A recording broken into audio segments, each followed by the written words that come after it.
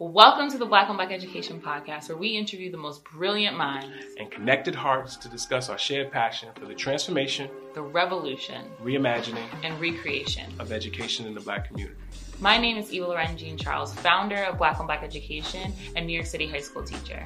And I'm Jamal Thomas, her partner and dad, education enthusiast. And we're your hosts. Please don't forget to like, comment, share, and subscribe. And most importantly, to enjoy the episode.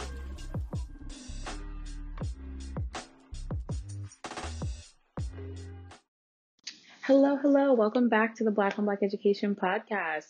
Today, you're going to be hearing a conversation between myself, Eva Loren Jean Charles, my father, Jamal Thomas, and Mr. Bobby Morgan of the Liberation Lab. And so we talked about CRP, about recreating the system, and about the importance of having Black male educators in the classroom. So sit back, relax, and enjoy the episode. All right. Hello. Welcome back to the Black on Black Education Podcast. As always, our guest is going to let you know who they are, what they do, and why they do it. Yeah, man. Excited to be here. My name is Bobby Morgan. I have been in education as a math teacher, middle school math teacher for the last 11 years. It has been a journey. From coming in and understanding this is how you're supposed to teach, to then learning that's not really what you're supposed to do because it's repressing our kids, to then trying to fight for liberation for your kids and then finding your own pathways. That's kind of been my story. And so, man, I'm just excited to be here with you illustrious folks and chopping it up, talking about all good things, education and Black. I love it. It's my two favorite things. So let's get into it.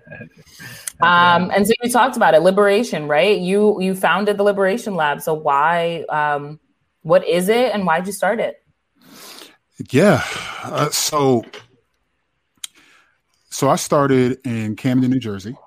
Once rated the poorest city in America.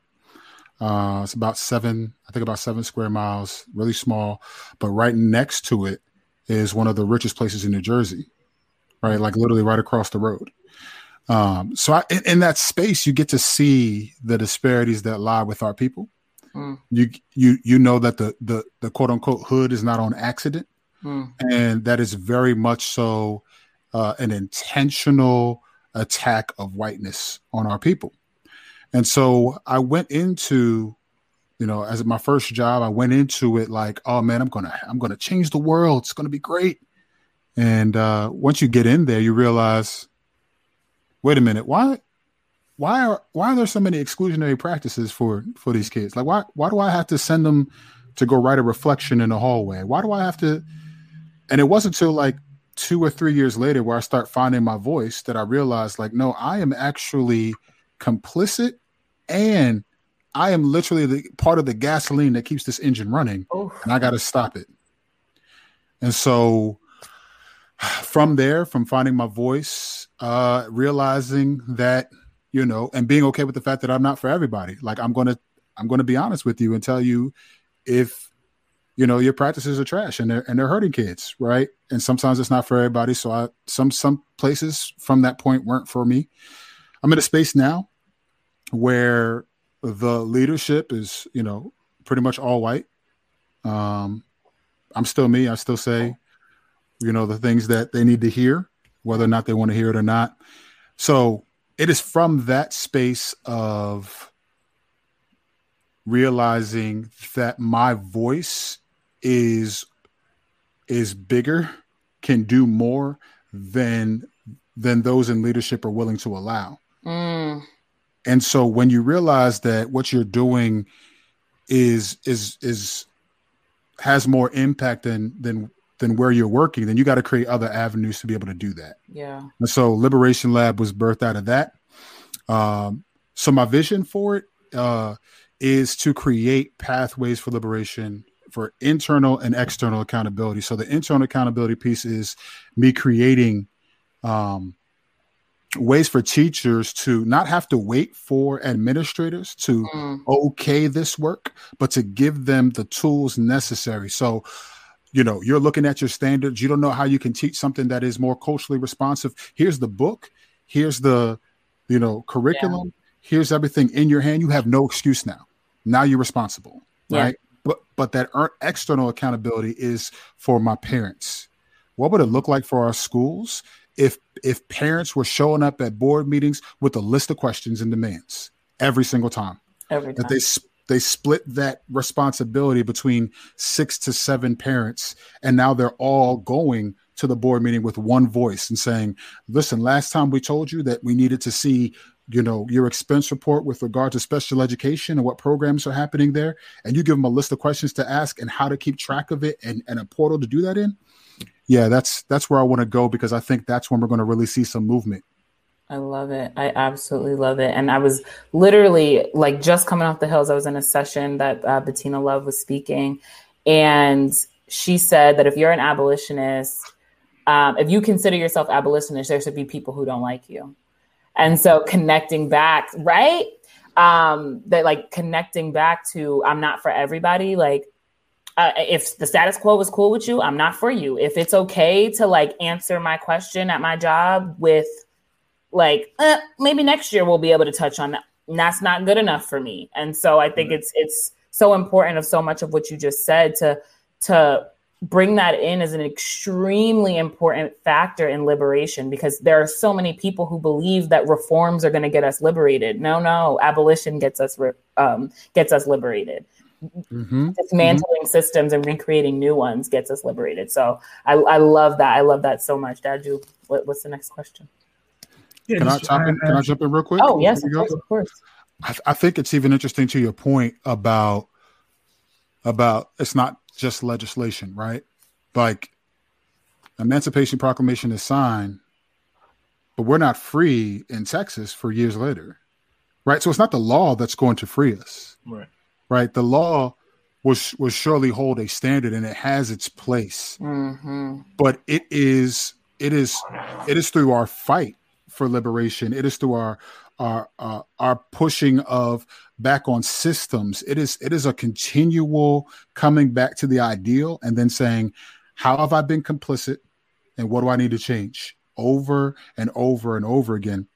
And I think this is going to probably go into some more of what we're going to talk about, but I think that I grow concerned when I feel like in our righteous indignation, in our fight for freedom, that we position ourselves as experts, because we ourselves don't have a vision completely of what this looks like. We just know what we're currently looking at is wrong, right? And so I know that there are ingredients in this dish, but I don't know what it's all going to look like. And I want to be able to give my voice to creating a new normal, if that makes sense. Yeah, it definitely does. Definitely does. I guess you talked about those internal and external stakeholders and the accountability of them. I want you to dive a little bit deeper into that, particularly from the teacher's perspective, and how they can start to use the work that you're doing as a tool for liberation. Like make it real specific. Tell me something that you've applied to a particular teacher. Don't say their name because you don't want to get people in trouble. No, I don't want to. Yeah, you get where I'm going. Absolutely. So some of this work is even happening on my job with some of my co-conspirators, right? We looked at the curriculum for example, English, right? One of the books that they were going to read was Romeo and Juliet, right? And Romeo and Juliet, sure, I mean, it's a literary great, and I've read it, and I'm not, no disrespect to Shakespeare and all that, but they're 14 years old, they fall in love, they have a rich family, they kill each other and themselves. I don't know how my kids are going to really relate to that. But so what one of my teachers did, we worked together, is she took out that book and then put in Stamp from the beginning. Right. So now kids are having to read about the true history of the United States. It still relates back to the standards. So nobody above you is going to say anything to you because you have a reason that it qualifies. You've thought through it. you know how you're going to implement it. And now there is a social justice component to it, because now you get to see and read, like, okay, so why is it written this way? Okay, good. Now that you see why, for example, they mentioned in Stamped the even in the Bible, right, the curse of Ham being used as a violent way to incriminate blackness, right? Mm-hmm. And then you can ask your kids, well, why would someone want to do that? What does that do? And now they begin to connect the dots back to what they're presently experiencing, right? If I never give my kids something that they can apply today, then I'm teaching them this ethereal, out there, cosmic type of reality that they can't ever move. They can ever do anything with. And that's the number one question that kids have, right? Is, why do I need to know this? Right. But when you center their voices, when you center their experiences, you center the epistemology of the community that you're serving. Now there's no more, why do I need to know this? It's like, man, I can't believe I didn't know this. Or it's, oh my gosh, like, why doesn't everyone know this? And then they start asking the questions that get them excited about, yeah, being a basketball player would be dope. Yeah, but I could teach other people this stuff that like blew my mind. Mm-hmm. And so we talk about the teaching profession, and a lot of kids are like, yeah, I was a kid who was like, why would you ever do that? Like, who would ever want to be a teacher? I figured it out and ended up here. But it is that the feeling that you get when you are like, oh, I just learned something that changed like the trajectory of my life. And a lot of students, they go from kindergarten to 12th grade and never have that experience. Right. Never have that experience. To your point, like, I think about like my history classes. I hated history growing up because it was all regurgitation of facts, right? It's always this idea of, okay, what happened when? 1492, Columbus sailed the ocean blue and all that other nonsense, right? That I had to learn. The only black person I saw in the textbook was Crispus Attucks. And why? Because he was a black man that got shot in the Revolutionary War. Why? Why is it that I only get to see me when it's on the wrong side of history, quote unquote, right? But what if we actually told history from the perspectives of those who were more marginalized? What if we looked at history and said, okay, now let's look at the French and Indian War, but actually look at it from the Indians' perspective. Right. And but to do that is an affront to whiteness, and it is uncomfortable for people. But those are the pathways to that internal accountability that I want to see. Yeah. We're pushing back against those systems by not just teaching the facts, but teaching in a way that promotes activism and critical thought and self-reflection about our world. Yeah, do that with math though, because like so much with math is all of the things that you described. You know what I mean? It's separate from a child's understanding of they don't necessarily see, okay, this is what I want my life to look like, and math is going to help me do it. Like I still don't see it, so I know they don't see it. So talk to us about how you do that with math. Yeah, so for me, that looks like going away from like maybe hitting, quote unquote, the Pythagorean theorem for a day, but spending more time on things that are going to promote financial literacy. Right. So we're going to talk about percentages, but we're going to talk about them within the context of what, you invest your money into, this high dividend stock. It comes back to you with it, right? But now they have questions. Well, what is a high dividend stock? Well, you have the power of Google. Research it. Tell me what it is. Right. So now you're opening their eyes to a whole new world that is purposely kept back from our people. Right. The stock market, investments, how money works, financial literacy, that is something that is held back from us, because as soon as we attain it and as soon as we can activate it, then comes our freedom too. Right. Because in the capitalist society, You control the dollar, you control the oppression. As soon as you can't control the dollar anymore, as soon as you can't tell me where my money goes and how it works for me, now you don't have that control over me. Absolutely. So I want to be able to instill that in my kids. And then I also think, like, from a statistics standpoint, it's like, let's look at what the stats say regarding, years of education versus how much money you make based off of that education, right? So now we're talking about, if you graduate from high school, this is what they project. Okay, cool. But let's critically think about that. Because what are the jobs that they're researching that these people went into? They didn't talk about what happens when you open your own business. Right. Let's talk about entrepreneurship, right? Stats are another way for people to control the narrative regarding how things play out, right?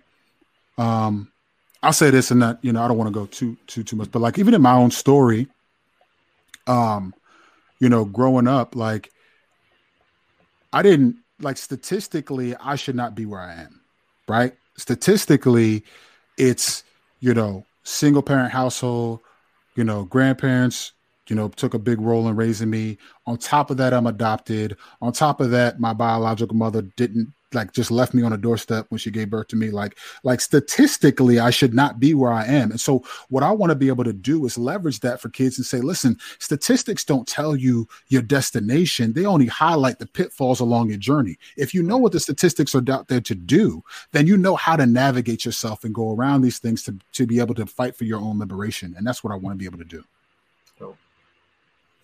I love that. That was literally going to be my next question. So I'm glad you asked it.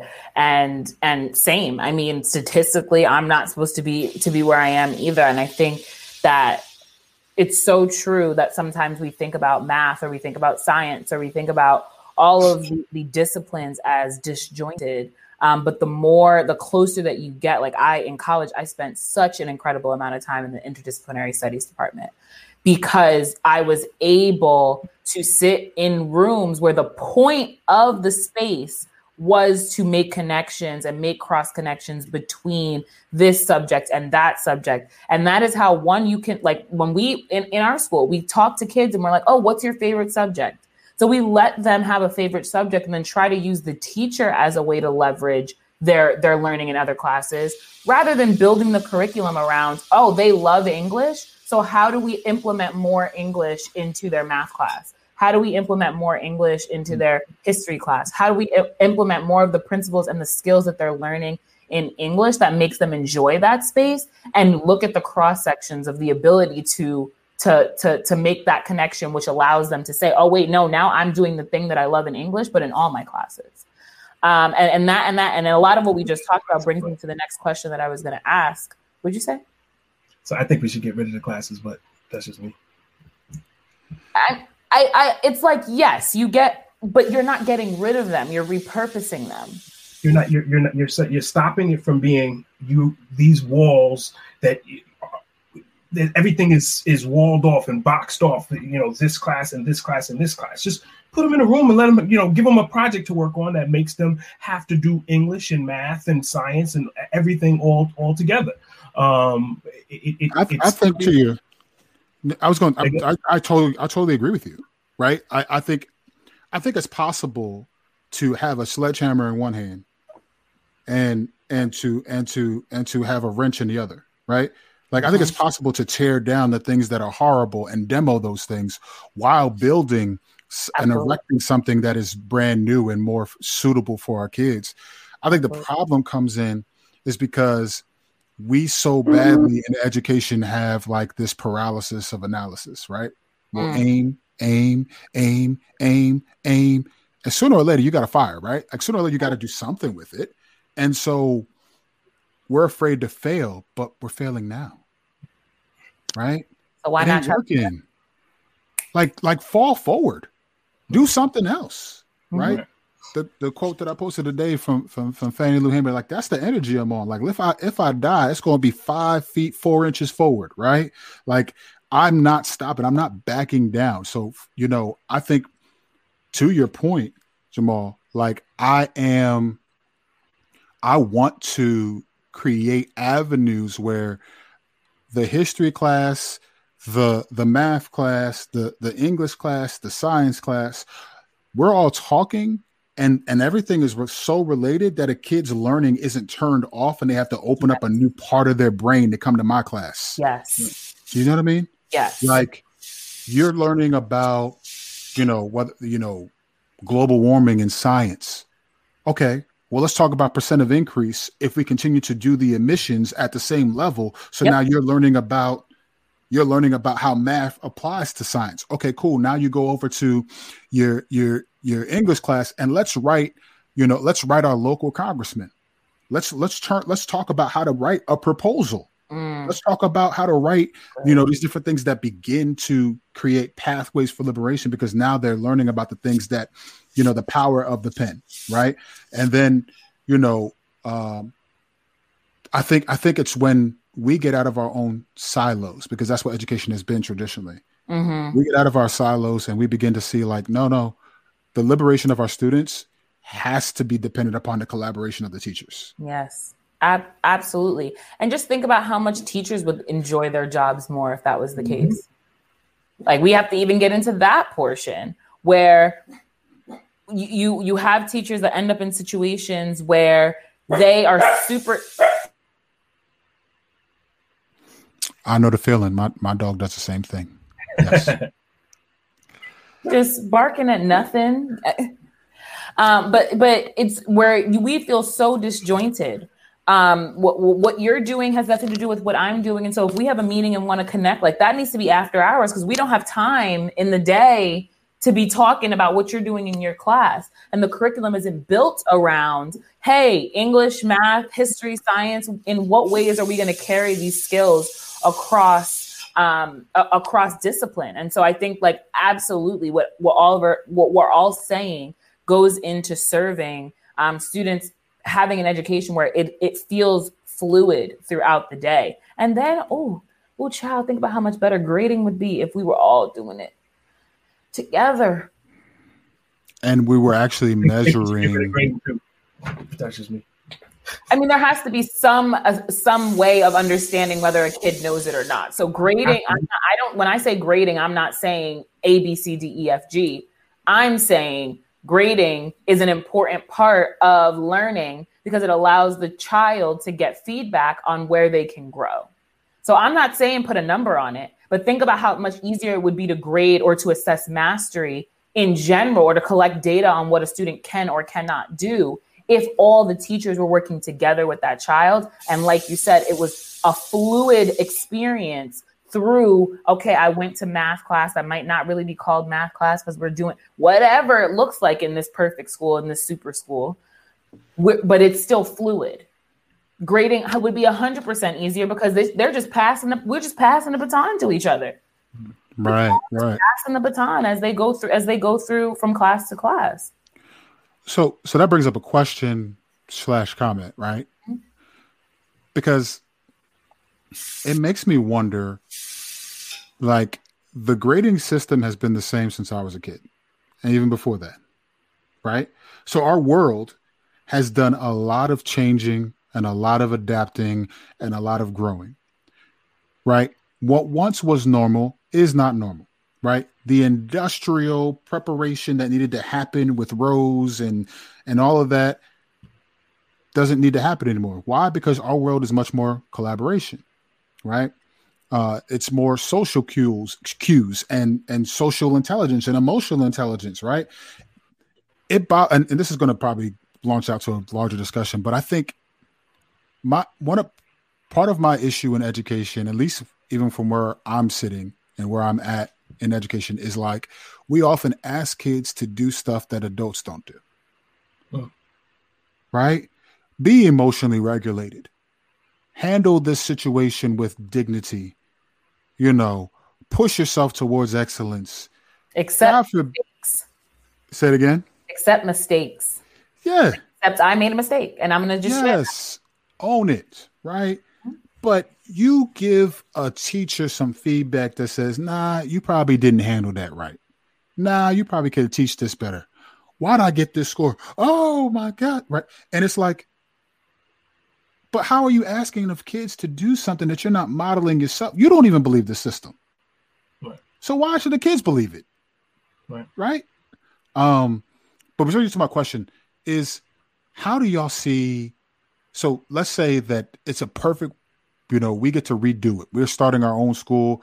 It's the black on black education, school, right? And to a community near you. Absolutely.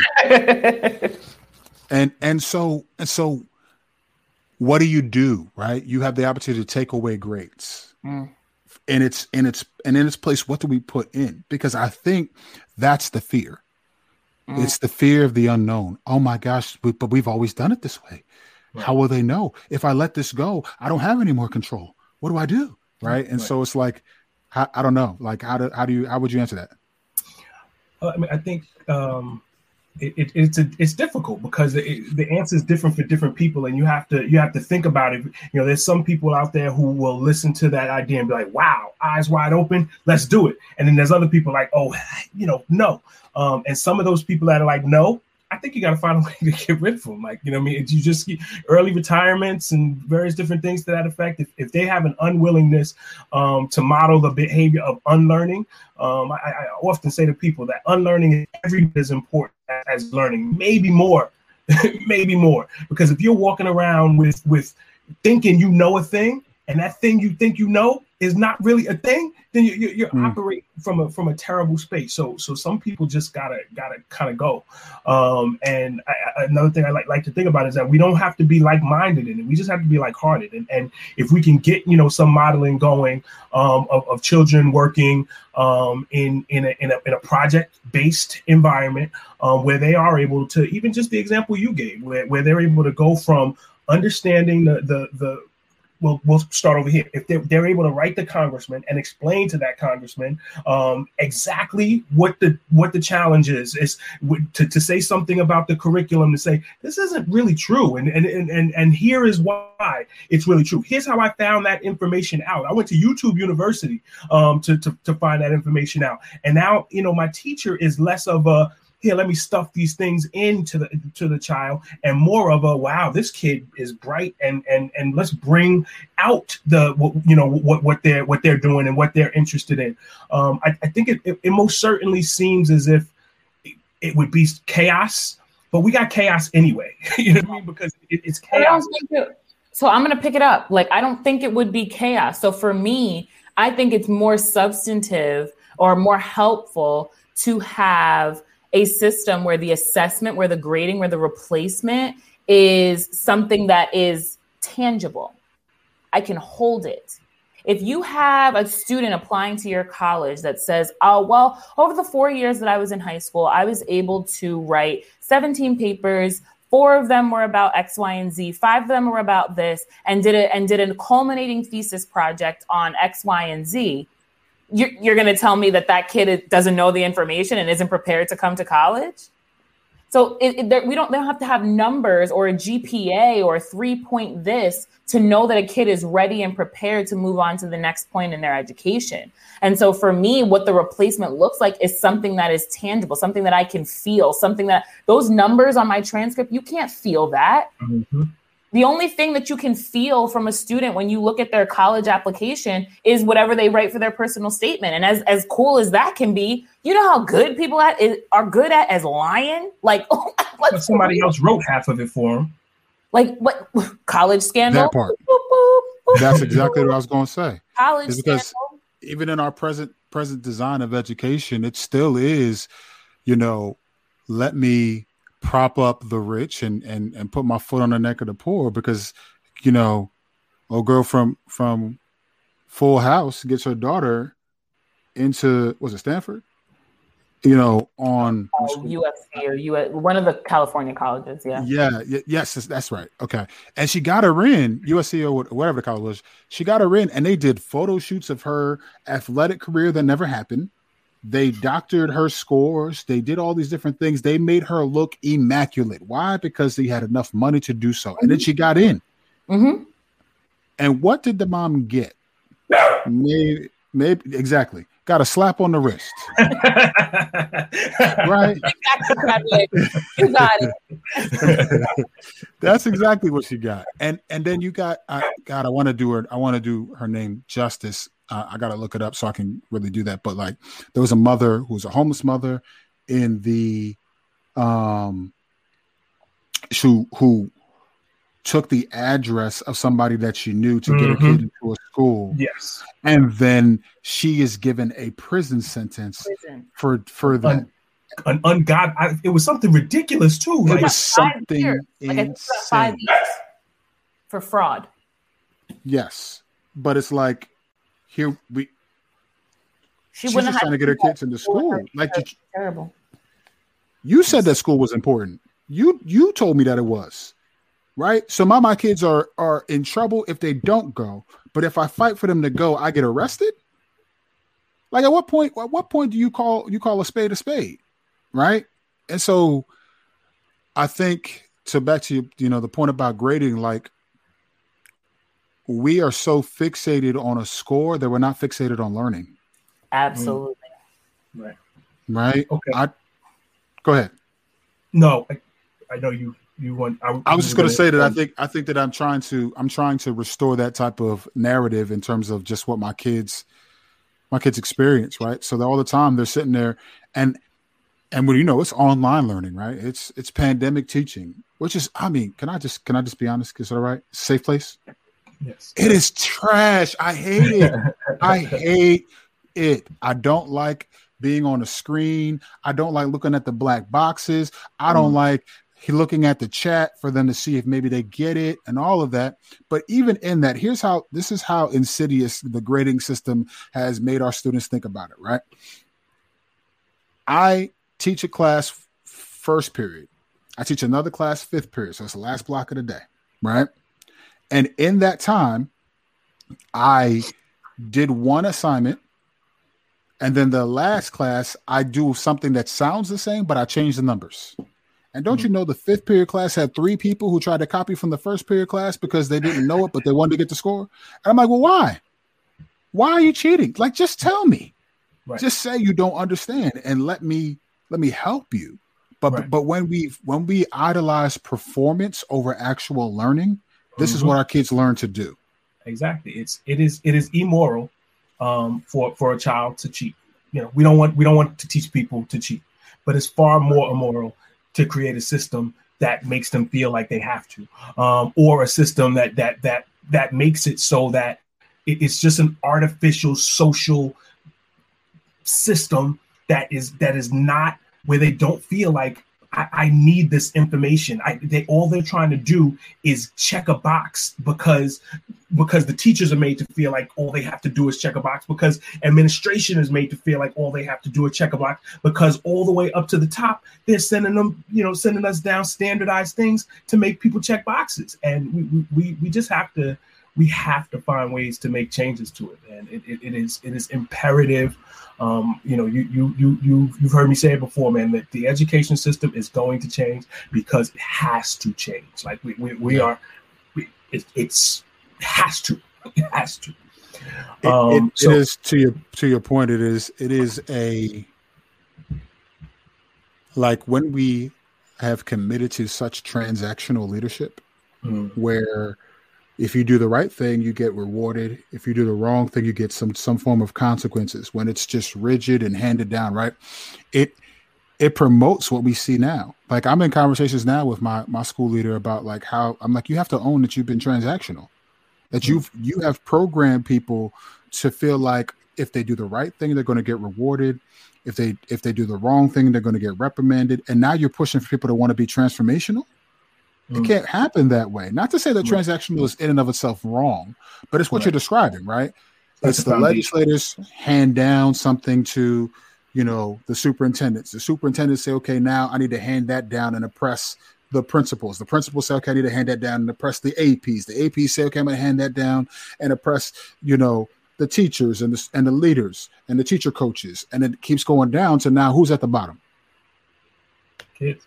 It's the kids. We got a foot on the necks of the kids saying, why won't you learn? Right? But we'll look at the violence in the street. We'll look at George Floyd and say, how could that man do that? But every single day in every single class, there are people who commit to the same type of violence that will put our foot on the necks, metaphorically speaking, and say, why aren't you learning? You could breathe. It's so when I heard people, using that type of language and this hyperbole, and I at one point, a month ago, 2 months ago, I was like, oh, it's too much. It reflexively bothered me, but more and more it doesn't, because it actually is that deep. You know what I mean? When I hear somebody say spirit murder, that's kind of what you're doing. Like it's if children love to learn, as a rule, children love to learn.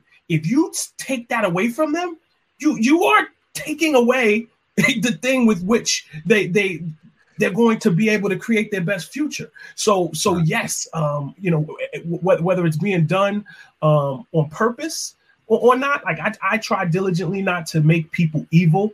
I try not to question everybody's motives, because I don't know their motives, but the bottom line is it's happening. So it doesn't matter what the motives are. It has to change. Yeah. Right. Look at Go me. ahead. Look at me creating my little abolitionist father. Look at this. It wasn't not you. Don't do that. Don't do that. Maybe just a little bit. Maybe don't just a little bit. I love it. But y'all done heard me radicalizing him. Don't do that. Bobby, you know what's it's interesting too, to your point, and I'll let you go. I feel like I'm very conscious of language, and I'm very conscious of what, like, if I'm going to say something, I want to make my words count, right? And so I feel that way to some degree when we talk about violence as it pertains to language, right? I think that there's some nuance there.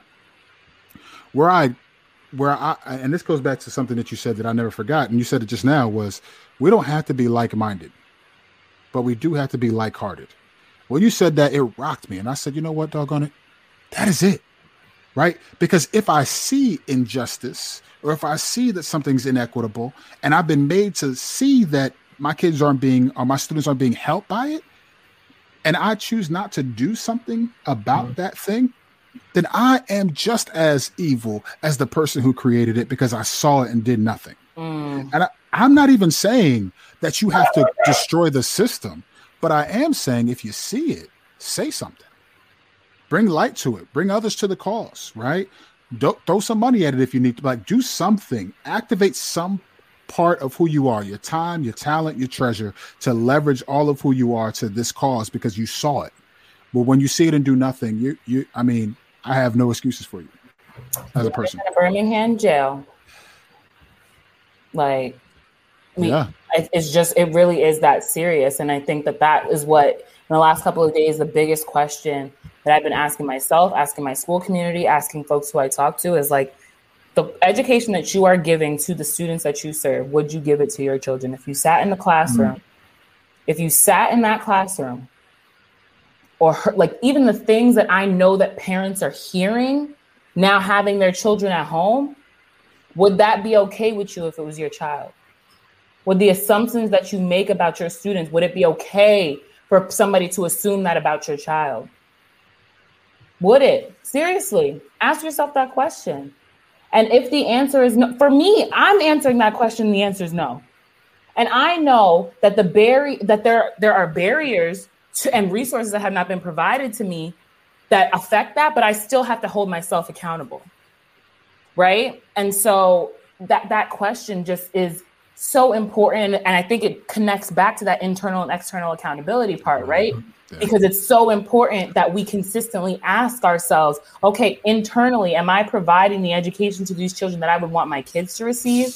And then externally saying, okay, well, what are the resources that I have or have not received that have me providing this education? Well, then I need to go to those people. And then when I go to those people and I'm still not being supported in the way that I need to answer the question yes, well, then maybe there's some things that need to change, or maybe there's a conversation that needs to be had. And yes, there's absolutely some action that needs to take part past it.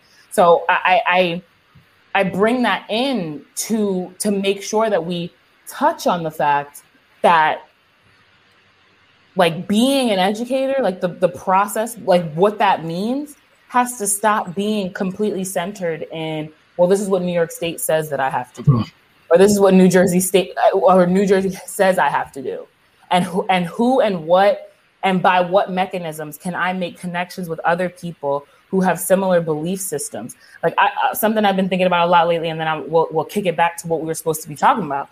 But is like, well, what if, like, we're sitting here fighting about these tests, right? Upset, mad, teachers for good trouble. Like, just how are we going to stop them from giving the kids these tests? Well, what if all of the school leaders just said we weren't going to do it?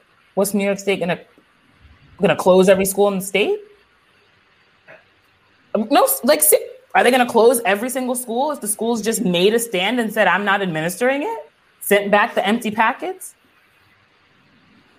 And so we have to start thinking about liberation from that standpoint, like thinking of liberation from the standpoint of, like, being a teacher in a school that's a part of a community has to be about activism. And so maybe that's not the right way, but what are the ways that we collectively come together to answer the question, yes, that we're providing the education to students that we would want for our own children.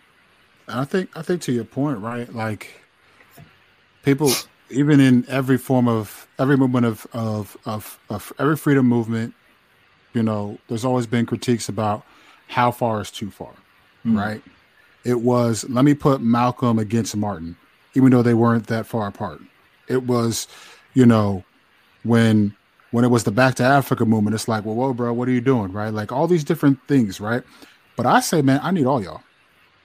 I need every single person speaking from their vantage point about this, because that's how the needle moves. I need the most radical, most militant, quote unquote, person, and I need the person who's just going to be able to, in person to person relationships, say something. I need all of y'all. You know what I mean? And so, to your point about the internal and external accountability, I look at it like the guiding rails on a train track, right? You don't have the left track, you go too far one direction. You don't have the right track, you go too far on the other. And so for me, the picture is, in this system of education, if nobody else lifts a finger, what can we do so that the train still moves forward? And so in my view, the two places I know it can happen, like today, is teachers and parents. And why do I know that? Because they will spend so much time putting teachers against parents, right? Like, why is it that administration and other people can look at that event and then say, you know what, we're going to let it be what it is? Because if teachers and parents actually unified as the major stakeholders for children, and now they're pulling up to board meetings unified on what they're saying to the board, who then is a constituent of the said community, like, imagine what kind of power that holds. And so in my view, I want to be the kind of person that, yes, I want to pull it all down. And yes, all of that is true. At the same time, what can I do today while that's happening? While we're still fighting for that better future, what can I do today? And that's why I want to create these avenues for teachers and for parents. Absolutely. Yeah, man. It's I mean, everything you're saying is profound and true. And kind of what popped into my head, because we actually just shared some time recently in that 3-part series, the Mighty 2%. So you being in that 2% of male educators, is there some unique role that you have to play to make everything you just described a reality? Is there some difference? And then spinning there some highlights, from that overall conversation, because I do think it's important because we absolutely need more Black men in the classroom. Yeah, I mean, first of all, like, shout out to Calvin, to Teach Simple, shout out to James and all the Remington, Kwame. Shout out to Disciple Teacher Kwame, everybody that was in there, man. I thought. Dr. Tank. Dr. Tank is a big one. We got to give him all that. Every single person. By the way, that Dr. Tank lives like down the road from me, so I'm gonna link up with him.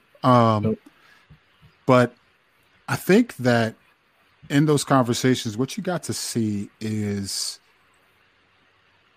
the 2% is not an accident, right? It is because if you see some level of injustice, you do something about it. If you see some level of inequity, how can you look at the stats that say every single student is helped by having somebody that looks like me in front of them, and then say, nah, 2% is good enough?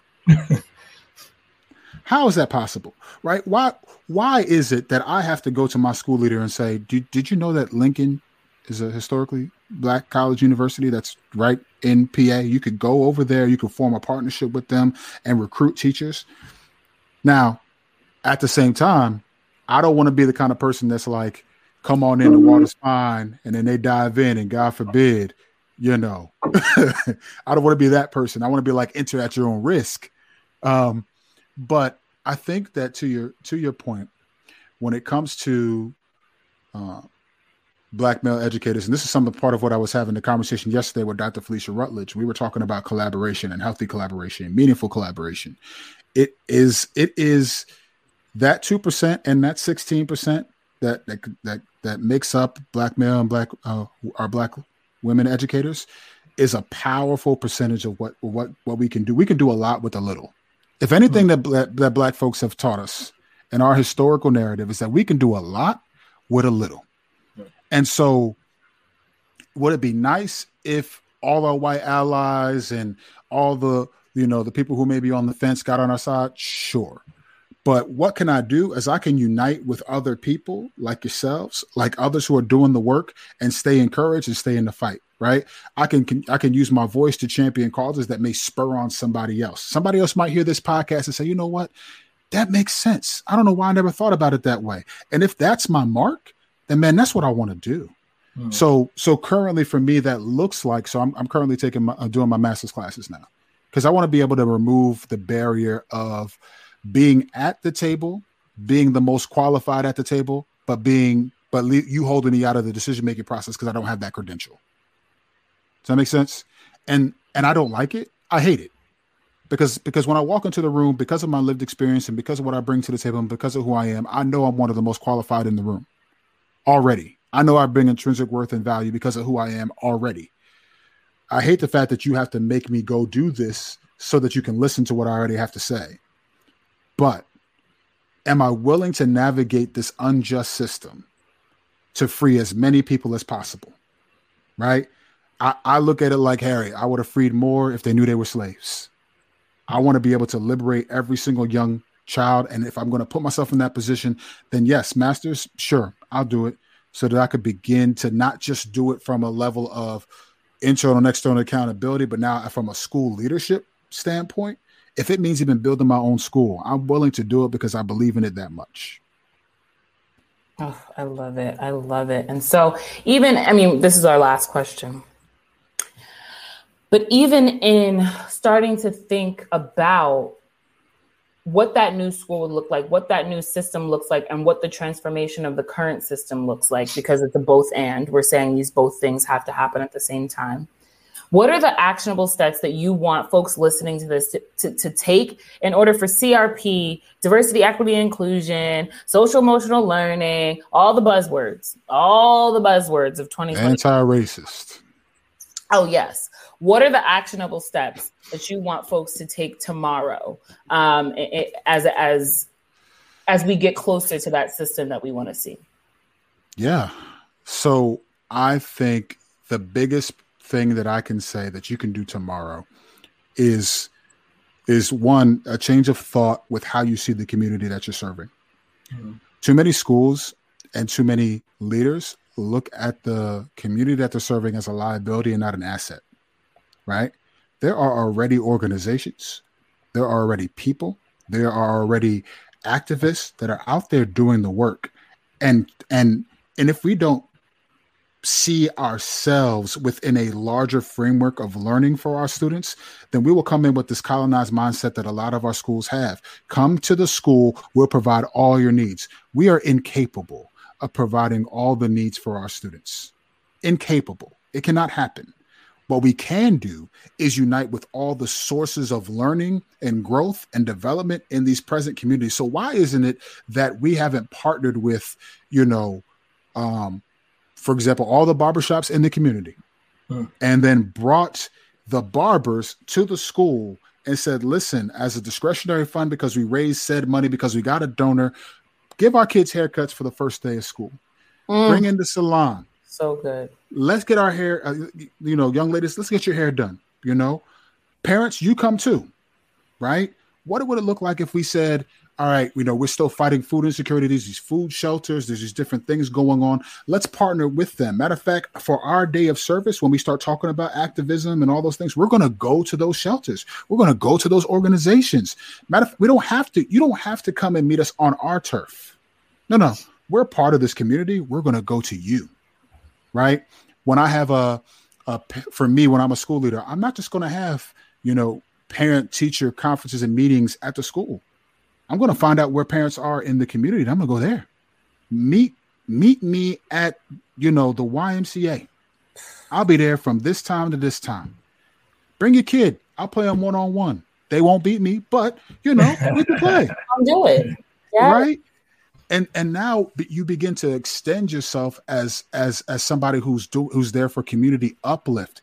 And even if there were parents that were disconnected from it or whatever have you, I bet you'll see more parents come out to that because you're saying, listen, I'll meet you wherever you are. Yeah. Wherever you are. Yeah. You don't have to come. Listen, you don't have to look a certain way. You don't have to coddle or create this mode of whiteness and devalue yourself along those. No, I will meet you in your community where you are because I love and serve you.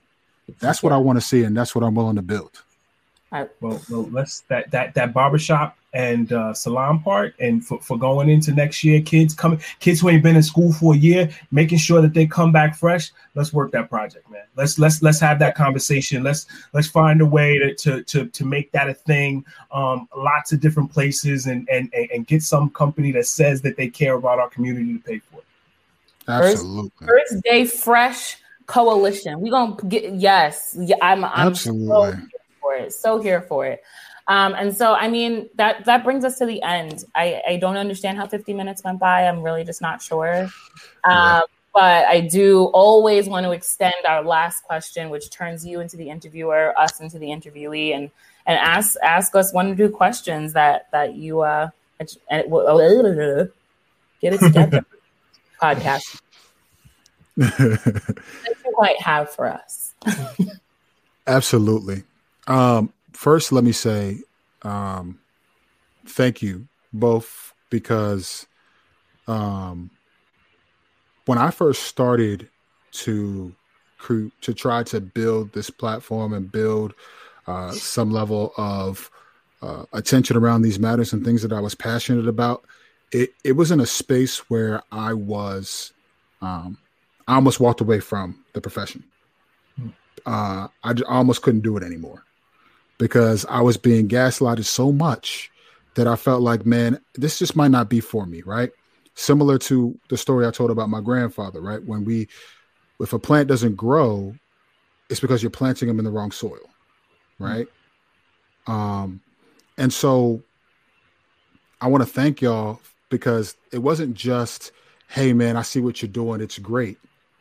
It wasn't like, hey, I see you, cool, keep it up. It was like, no, what are you doing? How can I partner? Can you come on the podcast? What questions do you have? Right? Like that type of collaboration was like a warm blanket to my soul because I was ready to leave it all. And so I want to thank y'all for that because I think people can see what goes on in front of the scenes, but not know the people behind the scenes are actually real. And they do this time in and time out. So I want to give y'all flowers while you're here and you can receive them. I want to shout y'all out for that. I think if I could ask you anything, it would be what I know that you guys are obtaining the nonprofit status, and I know that you guys are doing a lot of work. And if you could dream about what Black on Black Ed would be 5-10 years down the line, perfect world, what does that look like? Could you take me into that dream and then how best can I and others be a part of that dream? I love that question. Also, with the way you slid that, like, where's your podcast at? Whoa. You want me to go first, or you want to go, Dad? I mean, you know how I'm going with it, so you know what I'm saying. You probably want to go first. Yeah. I mean, for me, I taking you into the dream is that it's hard to answer that question because the dream is not mine, right? Like, it's not mine. It's not yours. It's not like, it's just not. The dream is something that we have never seen exist. It's not documented in a book. It's not plan laid out. And so as much as we say, oh, people already have the answers, Bettina Love has the answer, like Paulo Freire had the answer. They do in theory, but we've never seen it happen. We don't know what it looks like for kids not to be spirit murdered. We don't know what that looks like. And so it's super hard to answer that question. But if I had to, it would be, I see giving Black parents an option. Giving them an option to say, you know what, we didn't have an option when it came to Brown versus Board. We didn't have an option when thousands of Black teachers were fired. We didn't have an option when I'm district. Like, I don't have another, you know, I don't have an option there. We want to give them an option. And so from a nonprofit perspective, it's looking at opportunities to partner with organizations and with families, and give them an option to provide their children with an education that empowers them and lets them feel as though, like, I had a parent the other day tell me he is scared for his child's future. Wow. Scared. Wow. So when I say the dream isn't mine, it's not mine, because we're having systems where people are at 12th grade and their families are scared for them. So the dream is to have parents who feel that sense of fear, to have an option to say, you know what, this system has not been serving my child. And thank goodness that there's people who have committed their lives to figuring out what it is that will work for them. So we don't have a clear-cut plan. The curriculum is not written in my notebook somewhere. It's just not. But it will be a space, physical, virtual, and communally, that allows Black parents to say, you know what, like, this don't work, and let's go over here, and not from the strength of like, we're going back to segregation, but from the strength of, y'all have not prioritized my child, and this place over here is. So that's not a full, complete answer, but it's all I got. It's a great one. It's a great one. And you just throw the assist, because you know, when you say it's not yours or mine, or, you know, it really is ours. So you know, Bobby, you asked the question, like, how could you be a part? That, you know, I see things as us eventually being commons. Like, it's so I'm a futurist of sorts, and I study, you know, blockchain and cryptocurrency, and it's going to change the world. You know, most people, it goes way over their head. It goes way over my head still. But I do know that it's happening. It's happening fast. And there's going to be people who create organizations that are not just owned by them, but that are owned by the community. So I imagine I imagine being supported by our entire community around the idea that we all love learning.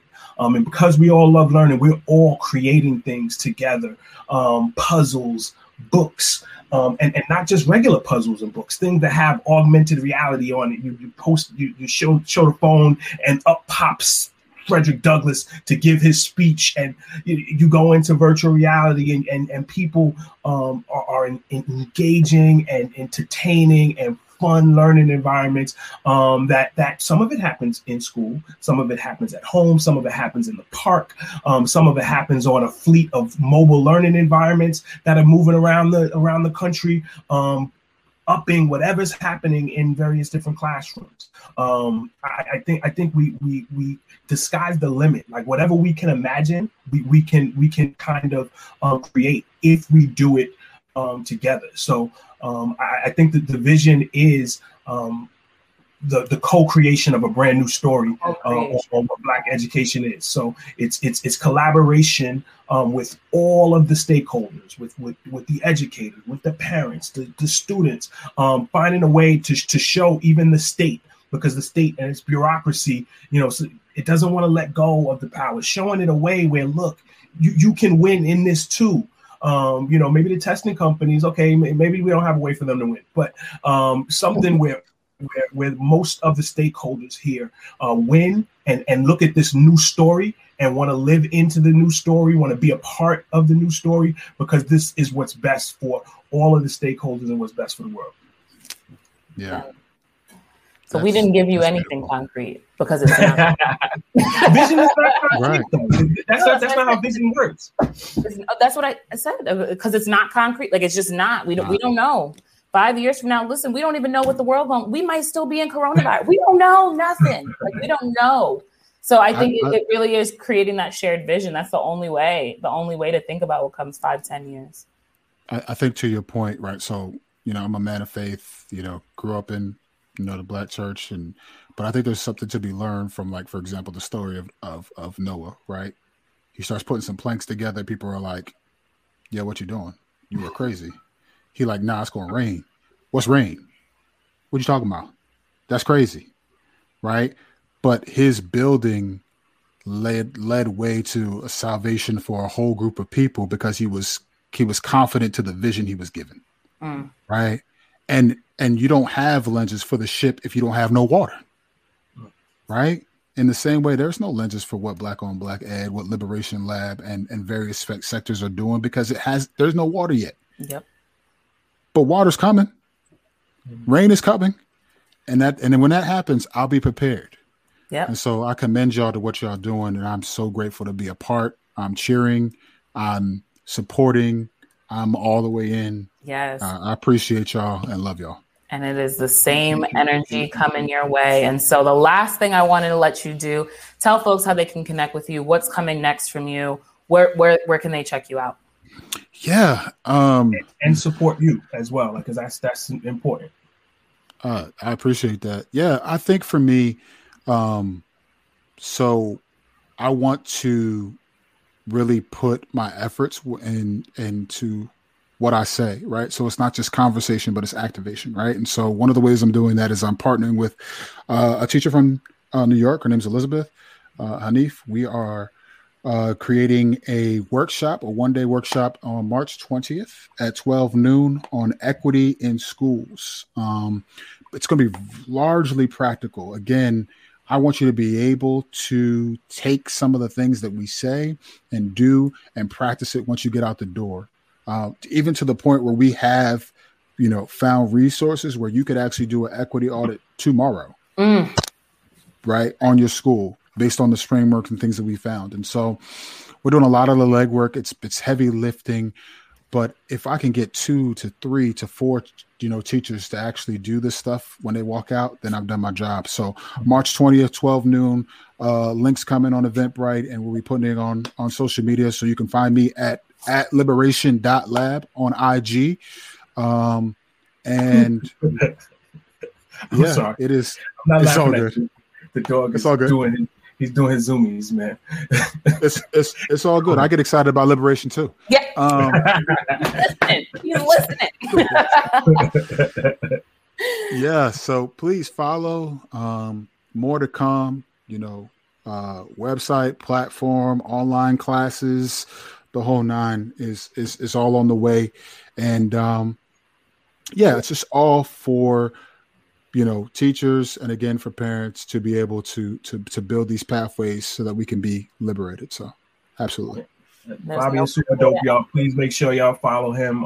Again, Clubhouse too. Like he drops bars. Every time I'm on there with him. So make sure y'all follow this work. And thank you, Bobby. Thank you for being here, man. We definitely appreciate you, brother.